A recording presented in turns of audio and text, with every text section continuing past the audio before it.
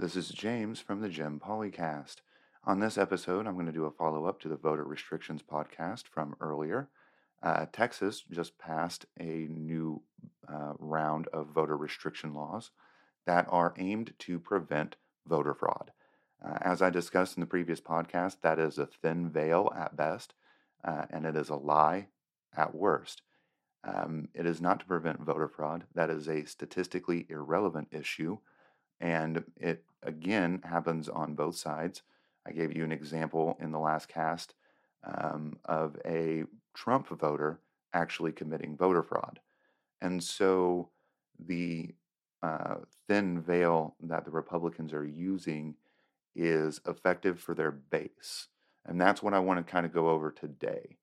I was trolling social media and looking into the comment sections of a lot of the Texas news outlets as they are breaking the passing of these voter restriction laws. When you look into the comments, you see a lot of supporters of the former president echoing their support for the bill, saying that, oh, the lines are fine. You'll get in lines for rides at Disney World. Why won't you get in lines for voting? Um, so I want to go over that because that's a ridiculous comparison. And I believe Shapiro made something close to that. Um, the rides at Disney World are a private industry in which you go and buy time to be at the park, and you have different levels of lines. You can pay more to get into faster lines and pay less to be in the normal lines. Um, what that has to do with a fundamental right of our country is, there's nothing to do with it, actually. It is a line in a corporate industry, just as it would be a line in a movie theater or a line in any other retail outlet. It is not the same as a right that is written into our Constitution. And I find it so funny that the Second Amendment people are so worried about the Second Amendment, but when it comes to restricting the vote, they're fine. Guess what? Voting isn't an amendment. It's like in the Constitution. And the phony little thing that you hold on to with this, I love the Constitution, kind of goes out the window when you use it to defend the Second Amendment, and then you turn around and back voter restriction laws. So we have kind of a problem here. We have a party that is trying to vote to get voter restriction laws on the books, and we have their supporters, which will blindly support it so they can stay in power too. And that is going to make things a lot more difficult to overcome. Unfortunately for us, we have a lot to deal with in order to get rid of a lot of the political corruption. And if we can't get people out to vote, we're not going to be able to get rid of a lot of the problems that we have in this country. So, what we need to do is just overall get rid of get rid of the filibuster, I guess, and pass the For the People Act. I've been on the fence about the filibuster, and I think with all of these new voter restriction laws that are coming out, it's time. The filibuster at the national level needs to go. Sorry for my voice crack. The filibuster needs to go, and the For the People Act needs to be passed.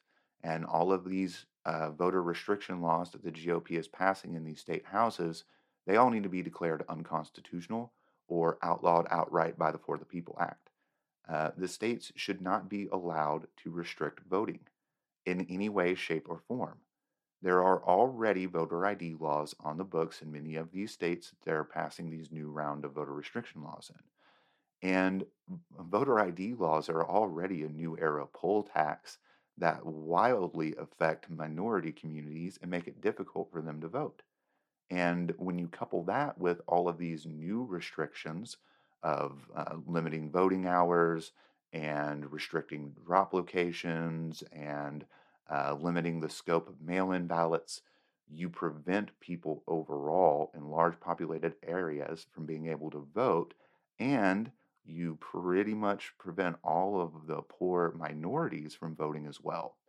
And many of the poor minorities live in these metro areas that the GOP, at least in the GOP law in Texas, truly affects. So um, I think it's pretty apparent that both the GOP politicians and the GOP voters are perfectly fine restricting everybody's vote so they can stay in power, because that's all it is.